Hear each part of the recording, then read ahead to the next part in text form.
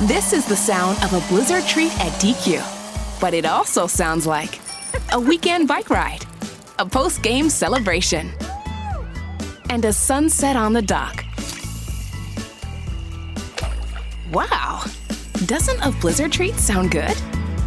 Stop by DQ and grab one today, like new Oreo fudge brownie. Thanks for being the sweetest fans in the world. DQ. Happy tastes good.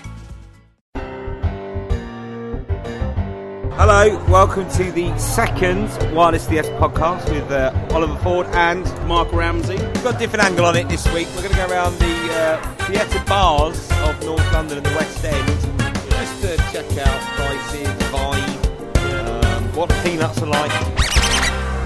In the bar is Simon Greenhall, who played Michael in Alan Partridge, who's excited us all. Oh my god, I want to go and talk.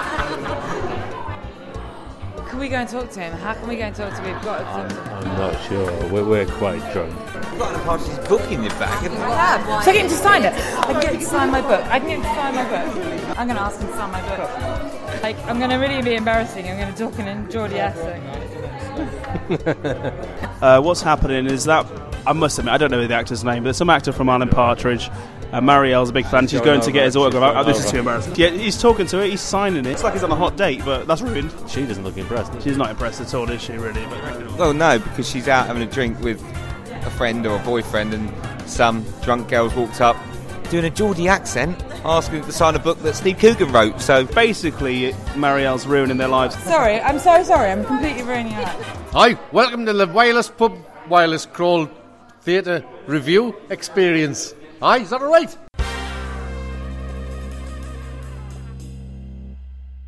We've got a bit of a motley crew with us today. We've got a couple of comedians in the name of Steve Hill and Mike Tomlinson. It don't exist. Who's Mike Garnell, if Equity's listening. Mike Garnell. And Equity is always listening. Yeah, which is a shame, because no one's listening to them. And we've also got Steve. So, hello, Steve. Hi, how you doing? All right? That's it, that's all. We'll come back to them after they've had a few beers. And we started our little crawl around the theatre bars of the West End and North London today in the Red Lion, which is at Islington, about 2 minutes to the left of Angel Tube. I'm going to be reviewing the soft drink options in these bars, and in this one I've got a lime and soda, which has come up trumps. And the show that they're currently playing upstairs is Mercury Fur by Philip Ridley. So, nice vibe, not too busy, Friday night, really nice pub. Like it so far, cool. And actually stick around, because we are actually reviewing Philip Ridley's latest play this episode. And that was The Techie. Yeah, again. I'm the producer, Ollie. I just, we really start to get it. Anyway, that's... So yeah, it's Mark here. I've got a lovely little half pint of Grolsch, European. Stick with European, isn't it? 5% standard. I think it costs about £2. Thumbs up, 5 out of 5. Grolsch. Very good in the Red Line in Angel, Islington. And how does it compare to Grolsch's you've had in other parts of London? Exactly the same, no difference. I've got the House Rosé, and it's going down very well. It's very nice, and it was about £2.50, I think, which is very reasonable. And of course we have Stephen on peanuts, so... Yeah, I've got peanuts because my bank card was swallowed on the way here, so big shout out to NatWest for their total ineptitude. These are Tavern peanuts. It's a brand that I'm unfamiliar with. I've had Nobby's nuts. They're kind of the new kids on the block. It was always KP when I was young. These kind of fall somewhere in between the two, but at 70 pence, you can't go wrong, can you, George?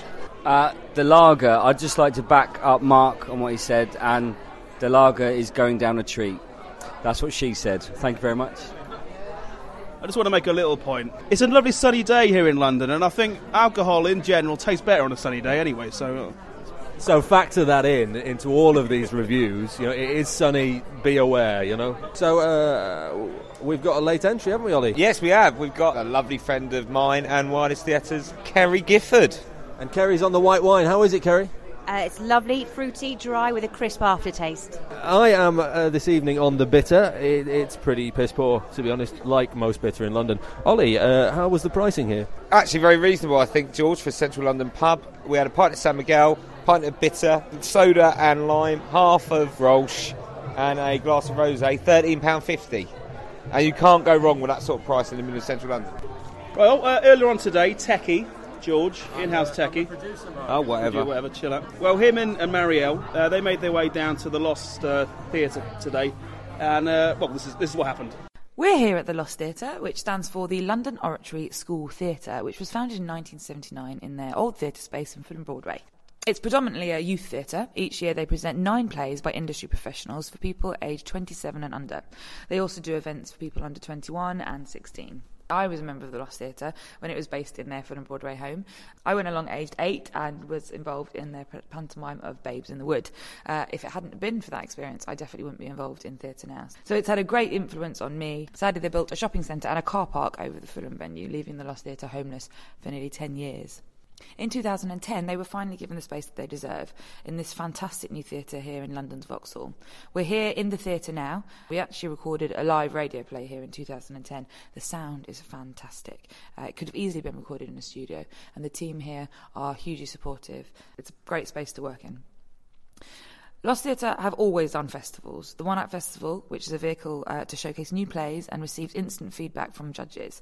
In the past, noted figures such as Ralph Fiennes, Alison Steadman, Derek Jacobi have been involved. They also have the 5-Minute Festival, which looks at shorter work and asks theatre makers to be as creative as they can in 300 seconds.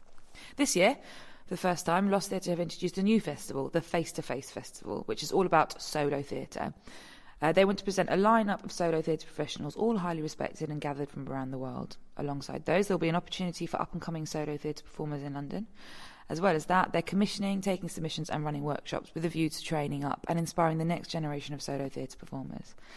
Wired Up has got exclusive access backstage during the performances and the entire festival, and interviews with the people who are making this festival happen.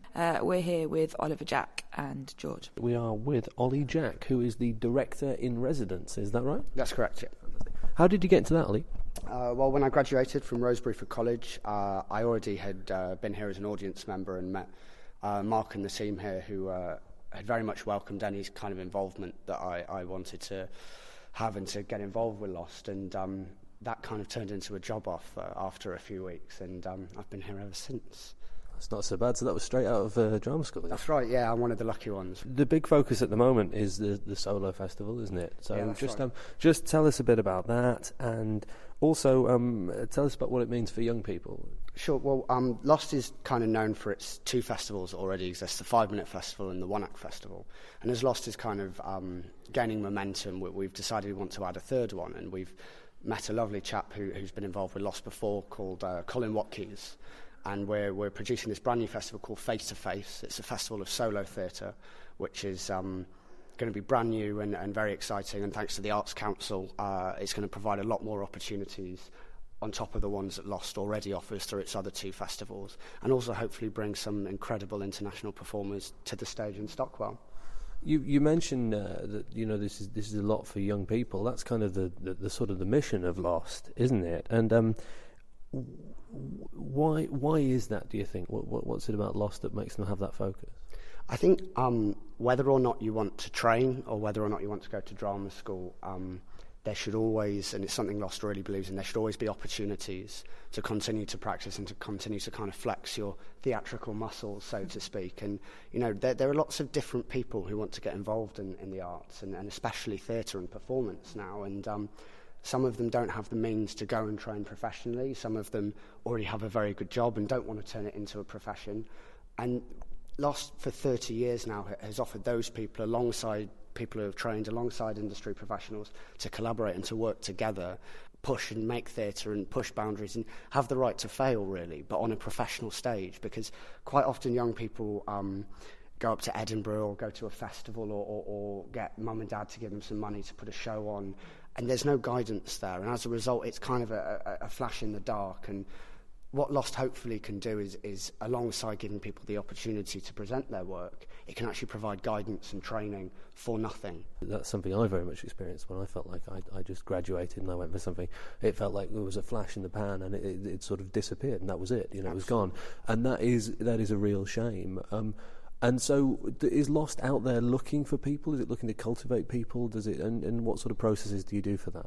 Absolutely. Well, I mean, Lost is we like to think of ourselves as a theatre for emerging artists, people who, as you said yourself, you graduate or you come out of university with a keen passion for the arts, and sometimes there's a bit of a gap between that and paying your bills by doing it, if you know what I mean. A lot of people get an agent and get some jobs and don't really make the money that they need to live. What Lost can provide there, and what it's always provided, I think, through its festivals, through its classes, through also, I think we're one of the only theatres who have on our website, our doors open, come and have a cup of tea. Nothing official, nothing formal. If we're free, let's have a chat and see if we can help. We've got directors, actors, stage managers, producers, costume designers working at Lost who all are very much invested in giving their time to anyone who wants to come and get it. I mean, we actively seek people for our festivals, and certainly for the face-to-face festival that's coming up, because it's brand new, we're really looking for people to get on the website, get on the Lost website, Facebook, Twitter, Ideas Tap, and get involved. But at the same time, I would encourage people, whether or not it's about solo theatre or a 5-minute piece or a 1-act piece, or actually just for advice, to give us a ring. Get on the website, our details are there. Drop us an email, anything. We're open 7 days a week. Fantastic. And with that in mind, just in terms of applying for these festivals, is there anything you can tell our listeners, any advice you can give them on how to apply well? Sure, absolutely.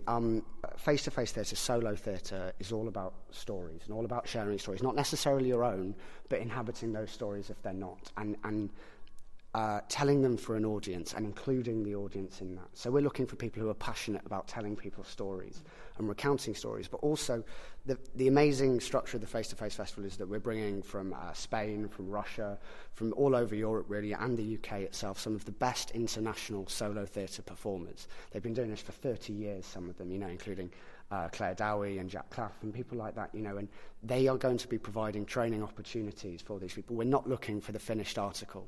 We're looking for people who have an interest in theatre, who aren't scared of stepping on a stage on their own and giving it everything. And if you've got that, we can help you do the rest. The festival begins on July the 9th, and there's a big gala opening on the 12th. We're also doing in the middle of it on Sunday the 15th. I think it's a first for London. The whole of the Lost building is going to be taken over by the professional performers that I mentioned earlier on. And they're going to be giving performances for an audience of one. And it's going to be called the Face-to-Face Mini-Fest. Oh, wow. And basically you're going to come in as an audience member and work your way around the building, promenade style, and have between 5 and 30 minutes with these performers on your own, locked in a room. I know certainly I'll be first in the queue for a ticket for that one. The festival finishes on the 22nd with a great big hurrah and lots of performances, and hopefully we're working with some local company that's going to do a barbecue and stuff like that. It's going to be great. But if you log onto the website, which is solotheatrefestival.co.uk, or on the Twitter, there's a lot of training opportunities associated with this. The guides are coming over the next few months, and classes and workshops begin on the 30th of April, so not long at all, really. And we're currently taking inquiries and submissions for those. All the details are on the website, again, solotheatrefestival.co.uk, and it'll break down all the elements of how you can get involved and what you need to do. So that was Ollie Jack, just with a little introduction regarding the Face-to-Face Festival, and do tune in to us next month. We'll have a whole load of exciting goodies. We're in the King's Head. Actually, Upper Street in Islington is quite a good venue for theatres. You've got the best fringe theatres in London, really. King's Head, Red Line, where we've been previously. There's also a major theatre in the shape of the Almeida a few streets away. But King's Head at the moment is probably the most prestigious fringe theatre in London, I'd say, wouldn't you? Yeah, definitely. Especially the sort of starting to get a bit more Zone 2-y around here, isn't it? So yeah, definitely. Zone 1, if you will. We're still Zone 1, but do you know what I mean? It's a bit further away from the West End than, say, the Menhir Theatre, which is kind of considered fringe, but it's... Anyway, another point. That's in London Bridge, isn't it? Yeah. Which is Zone 1. You couldn't get more central than London Bridge. It's all Zone 1, isn't it? Okay, so showing your expertise off brilliantly well there again. Couple of pints in. It is like sitting with Michael Billington. So we've all had a drink. There's 2 extra drinks bought on this particular round. We've got an extra pint of lager and a glass of red, and the price it came to was £19.75. So basically, it costs about the same as the Red Line we were previously. Yeah, and very, very nice atmosphere in here. Not too busy. Staff are lovely and helpful, and there's loads of interesting things going on at this venue. At the moment, Carmen. It's an opera, isn't it? Yeah, which has got ties with the Royal Opera House as well. Yeah, I think they're going to be running 2 plays side by side. You get the opera, and they usually have a play on different nights of the week. And then the other play is The Truth Teller by David Crook. That's on to 6th of May 2012. Most of the plays at the King's Head actually are quite prestigious. Arnold Wesker is celebrating his 80th birthday at the King's Head with a play, and that was one of the angry young men of the 50s, so that is actually quite big news. However, Fringe Theatre, the top ticket for the Arnold Wesker play is £25. 25 quid. That. Yeah, well, that's West End. I mean, I was getting a bit crazy about that 15 quid the other day, wasn't I? Could I just say, with The Truth Teller, we've got a really good friend of ours, Naveed Khan. He's playing a shopkeeper in this particular play, so I know we're going to be watching this for definite, aren't we? Lime and soda, lovely, tastes exactly the same. I had half a lager. It's Budweiser, and it tastes very good. I had the Timothy Taylor's bitter. Unfortunately, I've drunk Timothy Taylor's in Yorkshire, so, you know, when you drink it down here, it tastes like it's been filtered through a tramp. Got to let that go, George, I'm afraid. I've had a pint of Beck's with a lemonade top, and I also had some KP dry roasted peanuts, which were pretty standardly great, I thought. I got a pint of Budweiser, a little mouthful of America's finest. I've got a glass of the house white. They didn't have a house rosé, and it's very nice. It's a little bit, but it's quite nice. Hi, I've got a glass of house red. It's really nice. It's worth noting that with all those drinks, for people that don't live in London, £20 for that round is actually quite cheap. And nice vibe in here with lots of different people from all walks of life. So, yeah, we might stay here. Where are we going after here? Mariel, just explain to us why we're deducting a point from the King's Head. 1 point is deducted because I just went down to the loo and I came face to bum with a man having a wee. So we're here at the Almeida, aren't we, lads? Yeah, we are. Yeah, the grand total, we've got the same round as last time. What we got, I mean, there's no pints here, so we've got about 3 bottles of beer, 2 glasses of wine, we've got a soda water, and that came to £21.40. So it does cost a bit more, but then we're not sitting on chewing gum. It was very nice. It was all right. My lime and soda hit the spot. They don't even have bitter here, so I'm having a Budvar. I'm not even going to comment. Yeah, I'll comment if you're not going to. It's bloody brilliant. So you're missing out. I'll say the red is easy drinking, not so full-bodied as before, but still rather pleasant. My white wine tastes exactly the same as it did in the last place. A little bit more expensive, but still very nice. They don't sell peanuts, but they do sell chocolate carrot cake, which is what most people have when they go to the pub, isn't it? And I had a European Budweiser, Budvar. We're quite serious this week, aren't we? You know, doing the reviews about the pubs and all that. And we've got some more news. Did you read that in the budget this month, George Osborne's given a lot more money to the British Film Council than any past government in the last 20 years? Conservative government pumping in a few more bob into the British Arts Council, which, if they carry on making films like Mark and I saw this week, Wild Bill, is only a good thing, because that was brilliant. Yeah, but for every Wild Bill, we've got something with Keira Knightley in, so... We've got an interview now with Wireless Theatre's all-time hero, really. 30 years working as a senior radio drama producer for the BBC. And has been a huge advocate for Wireless Theatre. So we like her. We love her. We've got an exclusive interview with Cherry Cookson. Enjoy. We're here with Cherry Cookson, who has had a career spanning over 30 years in radio drama. First of all, how did you get into radio drama? Was it something you always knew you wanted to do? No, very roundabout way. I'm very lucky, and when I look back on my career, I realise that everything has just sort of fallen into place, but it didn't seem so at the time. Like everybody, I wanted to be a great actress. I hadn't realised I was actually very bad. And I left school quite young, because I went to a very, very horrible boarding school, but being quite bright, I did my A-levels very quickly and actually left school at 17 with everything. But anyway, I thought, right, I'm going to go to drama school. Got turned down by drama school. I went to study music because I was very good at music, but it wasn't what I wanted to do, really. Applied from music school the next year to go to drama school, and they all remembered how bad I was. So I sort of studied music, but then dropped out. Then I did a short drama course at a drama school where they don't turn you away. But I realised I was not good at acting, and tried to join the BBC, ironically, who then headhunted me about 5 years later. But they, in those days, would only take on people with double firsts in English from Oxbridge and that sort of thing, or you could go and be a secretary, and I was wise enough then to realise that was going to be a dead end. So I went to a fantastic agency called Graduate Girls, who got me a job in independent television as a researcher, because they were much more adventurous, and if they liked you, they gave you a chance to get on. So I worked for ABC and then Thames Television in their research department, working on various programmes. Then I got a fantastic break where I went to become a literary agent at Curtis Brown, and I was assistant to someone in what was called the showbiz department, and we dealt with all sorts of writers and amazing people. Like I was ringing up, people like W.H. Auden and Lawrence Durrell and Daphne du Maurier and Samuel Beckett, all these giants.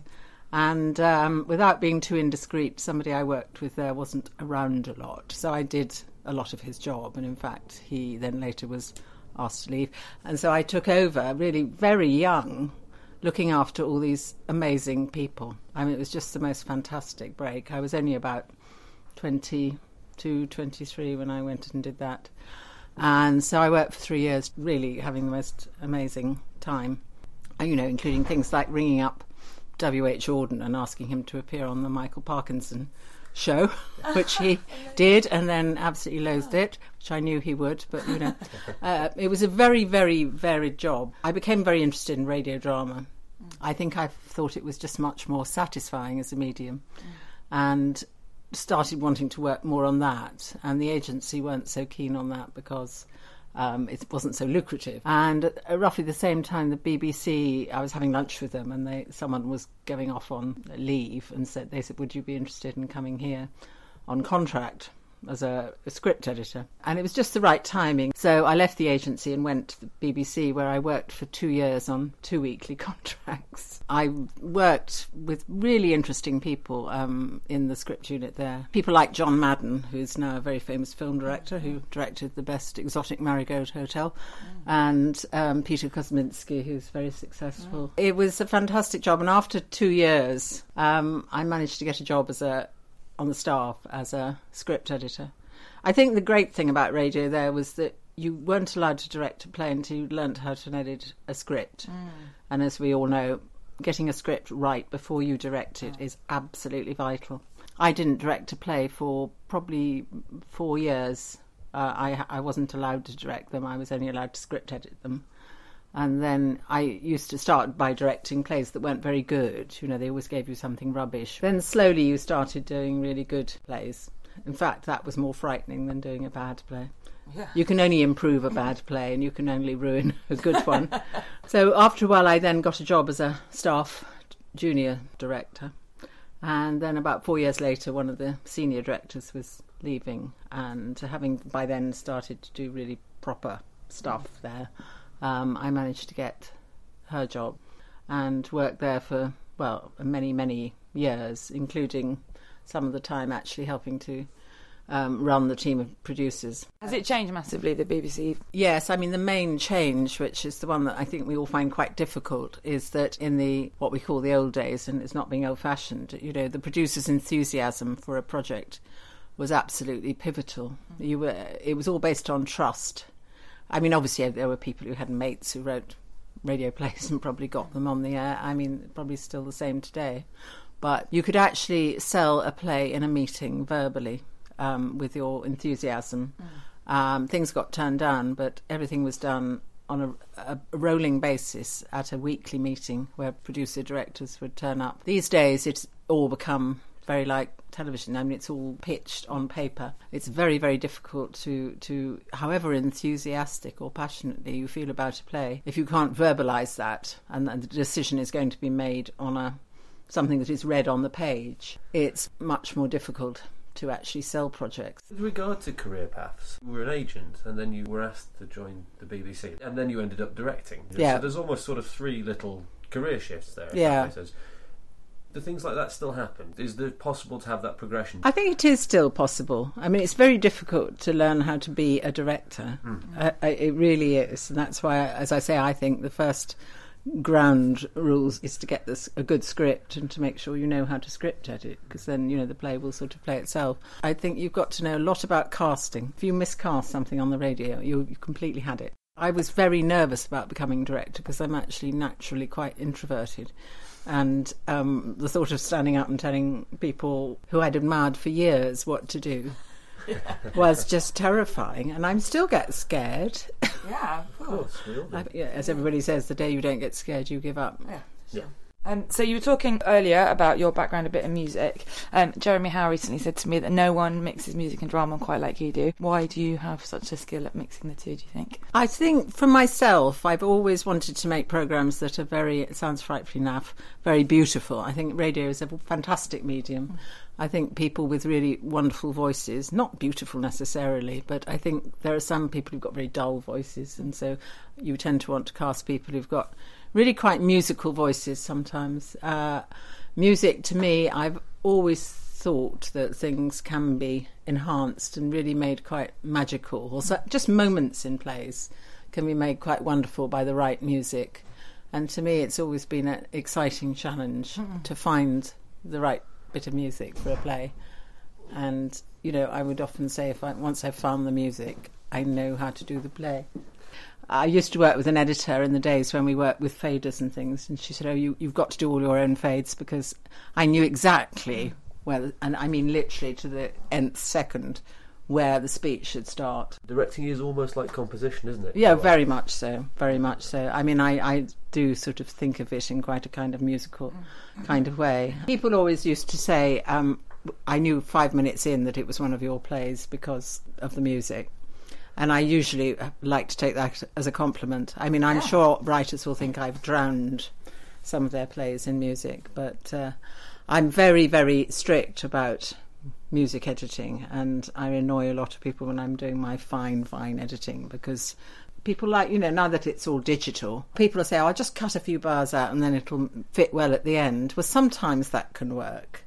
But I can hear, I know most of the music backwards, and I can hear it, And with that in mind, Cherry, what's always surprised me about radio drama is how fast it's made. Do you ever feel, comparatively with other art forms, I sometimes feel like that's a bit unfair. Is that something you empathise with? Yes, I mean, there's something quite exciting about working very, very fast. Well, it can be exciting, but there's an awful lot of compromise, I think. And I think the thing I most hate is having to record so quickly after a read-through. Sometimes in the old days when we had, say, 4 days to do a 90-minute play, in the days when there were 90-minute plays, you would rehearse for 3 days and you wouldn't record until the final day. And that was wonderful, actually. And we also, I did plays in runs where I'd do a whole 90-minute play as a one continuous take with all the sound effects and the music. And I love working like that. And the thing I dislike most about the new way of working is that I'm not allowed to put the music on at the time of recording, because I was used to do that, and the actors were aware of that. And it's pretty nerve-wracking, but I often felt you got a better performance. For example, I did a play last year for Radio 4, and I wanted to put the music on at the time, and the actor, I think, wanted to put the music on at the time, but we were sort of told it would be easier to put it on later. Well, it wasn't. And there is almost, as someone, I say this as someone who's never ever worked with anything but digital, but there almost is the curse of the digital editor to assume that you can actually do something after the event when actually you can't, because you can't adjust the amount of time an actor takes to say the lines. Is this something that's happening more and more at the BBC? Is digital supplanting, the sort of skills that maybe 20, 30 years ago were commonplace? I think there is a huge false economy in terms of saving money, because I think by not putting everything on at the time and saying we can do all that later, I think you often end up spending more money than you would have done in the studio in editing time, because editing time isn't free. I think it should be more flexible depending on the project and the director and everything else. During the time you were at the BBC, Cherry, what sort of changes did you see? Well, I was there for, I think it was about 34 years, something amazing like that. Huge changes. I mean, absolutely huge changes. I mean, a very simple thing. In the old days, we had studios where we had, if you wanted echo on something, there was an echo chamber, which was in the basement at Broadcasting House. And you had to say to the person, I want echo in this scene, and they'd fade up this echo chamber. The famous story once that they faded it up when there was a couple having sex in the echo chamber. I don't know if that was true. Everybody in those days had a lot more fun, and they all drank a lot. I mean, it was quite interesting. But when I first joined there, and there were these kind of iconic people, it was an amazing place to work, but people were quite often the worse for wear. We all smoked like anything. You know, people drank at lunchtime. There was a huge sense of enjoyment. I think there's a slight climate of fear at the moment, and part of me, in a way, thinks I'm relieved I'm not dealing with some of the pressures. I mean, rather like the National Health Service, the amount of bureaucracy. I directed a play for the department just after I'd left, and I had to come in and do a 4-hour online health and safety module on a computer, which couldn't be done at home. Well, that just says it all, doesn't it? There's a lot of false economy, I think, these days, to be honest. I think if they trusted, say, the director now, and the director said, right, I need, you know, an extra half day in the studio and it'll cost less in the long run or whatever, there's far too many people interfering with how you work, really. A lot of what we've just been talking about with regards to the culture surrounding radio drama and the BBC and all that sort of stuff, and thinking back to what I know of the BBC before I was born, you know, stuff like the Radiophonic Workshop and the kind of the stuff they were doing with sound effects and things like that, and looking at what I know of it now, would you say that when we're thinking about the future, that actually a degree of experimentation has been lost? Yes, I mean, I worked a lot with the Radiophonic Workshop, and I worked a great deal with one of the best people in it, Elizabeth Parker, who also wrote a lot of music for the plays that I did. And it was a very misogynistic world, I have to say. And as a woman director, I had a lot of problems with some of the people there. But there was something wonderful about them. And before certain changes in the BBC, they were a free resource. Then it became something that you had to pay for. Then it became sort of phased out. It's very, very sad, because it was a very exciting way of working. It's a whole world lost. It was very innovative. Now it's all a bit clinical. Taking that into account, obviously, you know, with the new technology that they have now, the internet, downloading, that kind of stuff, do you think there is a future for radio drama, and what do you think the future is? Well, I think there's a huge future for radio drama. There's a huge pressure at the moment to get a younger audience. I don't think it's... Well, obviously, with what Wireless Theatre Company is doing, is fantastically good at doing that. It's quite difficult for the BBC to actually manage to do that. And I don't think some of the programmes they make to try and get a younger audience sort of quite kind of work. But, yeah, I think it's just a question of keeping people aware of radio drama and huge, you know, publicity and everything. I wish there were more programmes on television about radio drama. I think it's a fantastic medium. It's hugely underrated, and I think a lot more could be done to make programmes about radio, because I think people are genuinely fascinated about how it works, and certainly teaching young new actors, you know, how do you do a kiss on the radio, you know, how do you do this, that, the other, you know, they're absolutely fascinated by it. How do you do a kiss on the radio? Well, some actors like to do the real thing if they fancy. You leave it up to the I've always left it up to the actors, and I've seen everything from quite a lot, I can tell you. I think it's all in the breathing. Heavy breathing and sort of nuzzling into the... yes, a lot of all that. You actually have to almost have an orgasm in order to sound like you're having a kiss. And what's next for you, Jay? Well, I hope Manchester United are going to beat Blackburn. I've just directed a play for Radio 3, which goes out the beginning, just before Wimbledon starts. It's a very anarchic comedy starring Alex Jennings and Celia Imrie and Michael Maloney and lots of other wonderful people, which we did on location on a real tennis court. And I'm doing a play later this year about Rachmaninoff for Radio 4. Next year I'm doing another big play for Radio 3 about Wagner and Verdi. Lovely. And hopefully some more work for the Wireless Theatre Company. Of course. We hope so. We very much hope. Cherry, thank you very much. Thank you. Not at all, thank you. So from heroes to villains, did you read that Camden Council this month have slashed Hampstead Theatre's money and their rent's been increased, which can only be a bad thing for a theatre? I remember when that was relaunched in 2002, I think it was, Hampstead Theatre. I mean, when's the last time you watched some theatre in Hampstead? Actually, it wasn't that long ago. Was it not? Yeah. What was that? It was called The Straits, yeah. Come from the Travers in Edinburgh. That's the kind of thing they do, transferring plays. It's where Mike Leigh started. And it comes on the back of the budget when George Osborne's given some more money to the British Film Council. It should be a bit more evenly spread out. Keira Knightley needs to have some films to make. Yeah. No chance of her perform at the Hampstead Theatre. When are we going to see Lesbian Vampire Killers 2? I mean, that's what I'm asking. On the stage, please. So we've got some more Arts Council news now. The very influential, very powerful Max Stafford Clark has had a real rant about them, and we've got his quote verbatim, which my colleague Mark is going to read out. So Mark, get yourself into... You're going to play Max Stafford Clark. All right, where's he been? I'd say he's been furiously pacing up and down his office, livid with the Arts Council. So get that into your mind. Okay, so you're just going... It's what time of the morning are we talking? We're talking at 11 o'clock in the morning. 10 o'clock in the morning. He's brushed his teeth, he's had a coffee, he's had a croissant, he's on his way to work, furious. So when you read Where's he from? I don't... Why ask me that? He's from Hull. Here we go, right. I feel extremely bitter about the Arts Council. He said. They produced an expensive pamphlet called Excellent for All in late 2010, and then instituted a policy which means excellence only for London and a few rich bastards in the country. How was that? God, it was like having him in the room. Yeah. Well done, Mark. And a good point, well made. Yeah. I don't actually have an agent at the moment, so if you want to contact Wireless Theatre Company, that'd be great. We're here in the new Diorama Theatre Bar. I am the tech... Oh, for fuck's sake.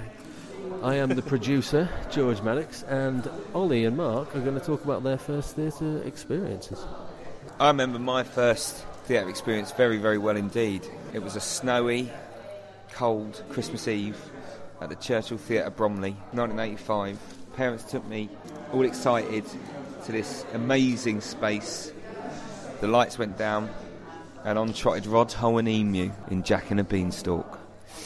The performance lasted 3 hours. We were taken on a journey. There was tears. There was laughter. I'm not saying there wasn't. There was plenty of that. Rod knew how to tickle the funny bone. And when I came out, I thought, that's what I want to do. Run around, wrestling people to the ground with a great big, unconvincing looking bird on my arm. So I became an actor because of that experience. I get a bit emotional thinking about what happened to him. Well, like a lot of British people, my first ever theatre experience was a pantomime, of course, watching a pantomime. I watched Snow White, I think it was, at the Torch Theatre, Milford Haven, in Pembrokeshire. Big up, it's the only professional theatre in Pembrokeshire. And I know you had Emu. I had the equally fabulous Sooty and Sue. It's funny, isn't it, how both Mark and I love theatre. Yeah. And know a lot about it. And can talk about it for hours and hours. Yeah. And both our theatre experiences were glove puppets, first ones. And I was inspired by Sooty because he doesn't use words. No. It's a wink, it's a nod, it's a glance at the audience. Yeah. I mean, Matthew, he was a bit weird, wasn't he? Yeah. But I saw Sooty as well, Sooty in Space it was called, in the West End. That was another Christmas show. In the West End? In the West End. Wow. If you want to know more about Rod Hull and Emu, Sooty, other things like that, do tweet us. Or let us know about your first ever theatre experiences. I mean, I'm sure for a lot of British people it will be the pantomime, but it'd be great to hear from people from the US or anywhere in the world just to know about your first theatre experiences, yeah. So do tweet us. What's the tweet address again? Wireless Theatre. All right, Wireless Theatre. Techie's bursting again, isn't he? It's just on the producer lads. It's like there's this recurring theme. I'm not sure I'm happy about it. You remind me of Emu. We're in the new Diorama Theatre, which is about a 5-minute walk from Warren Street Tube Station. It's all new around here, you can see that. Not the most comfortable bar I've ever sat in, but very modern, very new, very nice. Yeah, it's like we're sat in the lobby for like a big building in Canary Wharf, really, like HSBC. Yeah. Or a trendy sort of place, like when you watch The Social Network, where they all work in there. It's like that. Yeah. Bright lights, orange sideboards. Not my cup of tea personally. A lot of people like this kind of stuff. But their play they've got at the moment is their first in-house play, The Dark Room, and that runs from the 10th to the 28th of April 2012. And it was written and directed by... Yeah, David Byrne. He's the artistic director, isn't he, of this particular theatre? And he wrote this new play, so yeah. We spent £16.50 on a glass of white wine, a glass of red wine and 2 Coronas. So, kind of reasonable, but not amazing. But what I'd like to point out is they don't take cards, which definitely marks them quite largely down in my book, because who doesn't take cards these days? Nice toilets. Yeah, lovely toilets. The toilets are very good, almost as good as the Almeida toilets. I was a big fan of the Almeida toilets. Yeah, much better than the Red Lion toilets. Yeah, that's. We won't say any more about that. It's lightning. It's lightning in a bottle. Another little spot for you now. Techie has been out and about. I'm the producer. Why do you keep saying that? You're the producer. You've just got a mic in your hand and you wander about a bit. You don't do much. You're not really like... I mean, it's been a month since the last podcast, so maybe some people might be awake from the last review that he did. Yeah. What did you think of his last review? I didn't listen to it. No. I thought what were we doing at the time? I think we were... you got the M&Ms out, didn't you, at that point? The peanut we were just eating them, weren't we? Yeah, and sort of just... Yeah. You managed to get that... Remember you got the blue one? You managed to flick it from the table into my mouth. Yeah. Like hungry hippos. Yeah. Review of Shivered by Philip Ridley at the Southwark Playhouse. Philip Ridley is a contemporary legend of British theatre, widely credited with being one of the first of the in-your-face theatre movement, which was most prevalent with writers such as Ravenhill, Kane and Nielsen in the 1990s. Like them, his work is violent, sexual, aggressive and often shocking. It's never an easy ride. However, like his contemporaries, it's always very much worth it. Shivered is no exception to this, and in fact it feels like one of the most important plays he's written in many years. The Southwark Playhouse is on Tooley Street. It's right next door to London Bridge's very best pub, which is the Shipwright Arms. It's an old converted railway arch which has 3 spaces. Shivered is in the main house, which sounds more grandiose than it is. In reality, it's a lighting rig and some traverse seating, and that's really it. As a result, it's a very, very atmospheric space.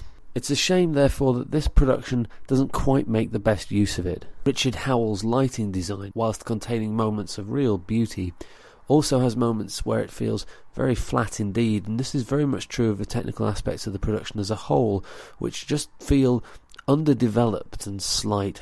The whole production feels like it needs more multimedia, more set, more lighting, more sound. If I had to hazard a guess, I would say this might perhaps be a deliberate thing, and that Russell Bolam, the director, is attempting to really highlight the performances and really bring the text to the fore. It's a very brave idea, and it's also very appropriate for text that is as rich and as dense and as dark as Ridley's is. However, Ridley's text is a gift and a curse. It's raw and it's visceral, and it goes to the absolute heights of emotion, to the most trite of banalities, sometimes within the space of a monologue, a scene. Despite this extreme language, it always feels very important that the characters in Ridley's plays should be real people that we might meet. And that's crucial because it keeps us grounded. It keeps Ridley's work from becoming merely the pornography of violence. And it's not entirely clear whether or not the Southwark Playhouse is the right sized venue for that to come across. It just felt like on occasion the performers were having to push the performances out to the back and give slightly bigger performances than the text merited. Put simply, there were moments when you felt there was more acting than feeling going on, and that felt like a great shame. This is a phenomenon that you can see in quite a lot of theatres. It's a symptom also of what happens when playwrights who initially were staged in smaller fringe venues and made their name are then transferred to bigger spaces. It's something I've seen with Ridley's other work when it was performed at the Lyric Hammersmith. It was something that became quite obvious when David Eldridge, who was cited as a sort of fringe member of the in-your-face theatre movement, had his work Market Boy staged at the National, where it felt like his writing style was simply encompassed and overtaken by the space. But this is the criticism of a theatre geek, and this is really a very solid and competent production from start to finish. What you start to suspect after about 20 minutes of watching Shivered, and what you are absolutely certain of by the end, is that this is one of the most important plays that Ridley has written in a long time. What marks it out from Ridley's other work is that the world Ridley has created for this play is exactly our world. In the past, it's often seemed like the worlds that Ridley has created are almost identical to our world, with one big difference that we never get to know. It feels like there's been a war, or there's been some sort of Armageddon, or there's been something like that. What's different and compelling about Shivered is that it doesn't feel like this. It feels exactly like the world in which we live in now, but with all the horror and all the fear and all the futility of Ridley's previous work. And that says something about the way the world is, the way we are as a country, and also about the way Ridley is progressing as a writer. it bodes enormously well for Ridley's future work, and although it seems premature to say this, it makes Shivered one of the more important plays to see this year. We're in the RADA bar, RADA Studios bar, just off Goot Street. RADA, of course, the most famous drama school probably in the world, actually.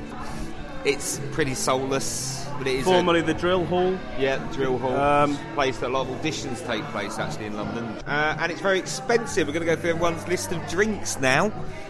Mark, after you. Yeah, I had a pint of Kronenbourg, and it cost me £4.20. I've got a Diet Coke, and that cost £1.80. So I got a pint of lager and a glass of red wine, £8.80.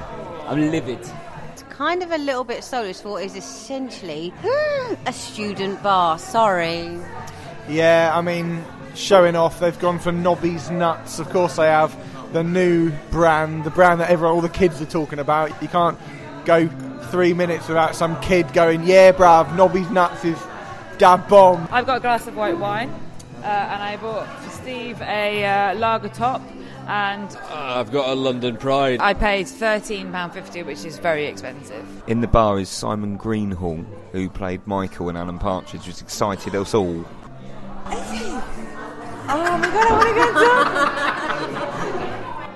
Is that a bit shit to ask you to sign a Well, hang on, who is he? And who No, is there he? is a photo. I'm going to get a photo. No, but where is he and who's he He's with? over there. He's in the photo. He's not with a single woman, though, is he? He's like with lots of people. She's really harassing the poor man. Yeah, well, the poor woman, really. Oh, he looks confused as well. You know, looks confused and bemused. Yeah, but I mean, at least he feels like. We're in a uniquely classy eating establishment just off Charing Cross Road, and Mark has just noticed that as a real guarantor of our safety, this place has a... Yeah, it has a food hygiene rating certificate, 3 stars. Here we are at the end of our journey. We're in the Phoenix Bar, the members' bar underneath the Phoenix Theatre on Charing Cross Road. A bar that is... anyone can go in it before 8 o'clock, after 8 o'clock. You need to be a member. Unless you're already here, then you can stay. Drinks are quite cheap. It's very, very theatrical. Full of all sorts of people from all the West End shows now, filling out, coming down. Can't go without mentioning the original owner of it, a chap called Morris, who passed away a couple of months ago. Anyone that's been here before 2 months would have known him because he propped up the bar. Yeah, and I think that this is probably one of the best theatre bars, sort of best kept secrets in London, especially for those who are involved in the theatre world. And I got a pint of McEwan's, Scottish, isn't it? £2.90. That is a very big bargain. That's lovely. That's £2.90, cheapest pint of the night. No problem. I mean, no, it's not that nice, but sure. But it's the last pub of the evening, so I'm not really looking for nice. So, Ollie, I've had a few drinks. You've had nothing to drink. So I don't know if everyone at home's realised, but we have been drinking steadily throughout the evening, throughout the whole podcast that you've been listening to. And how's your evening been? It's been really nice, Mark. It's had its highs and its lows. It's been emotional, but it's also been full of laughter. We've been walking around all the theatre bars of London, and I think they're all really nice, actually. London's got some of the nicest theatres in the world, and a nice underground scene, and we haven't really touched on any big West End theatre bars. We've gone to the outsider ones, and my winner would be the King's Head, followed by the Phoenix, because that's open until 3.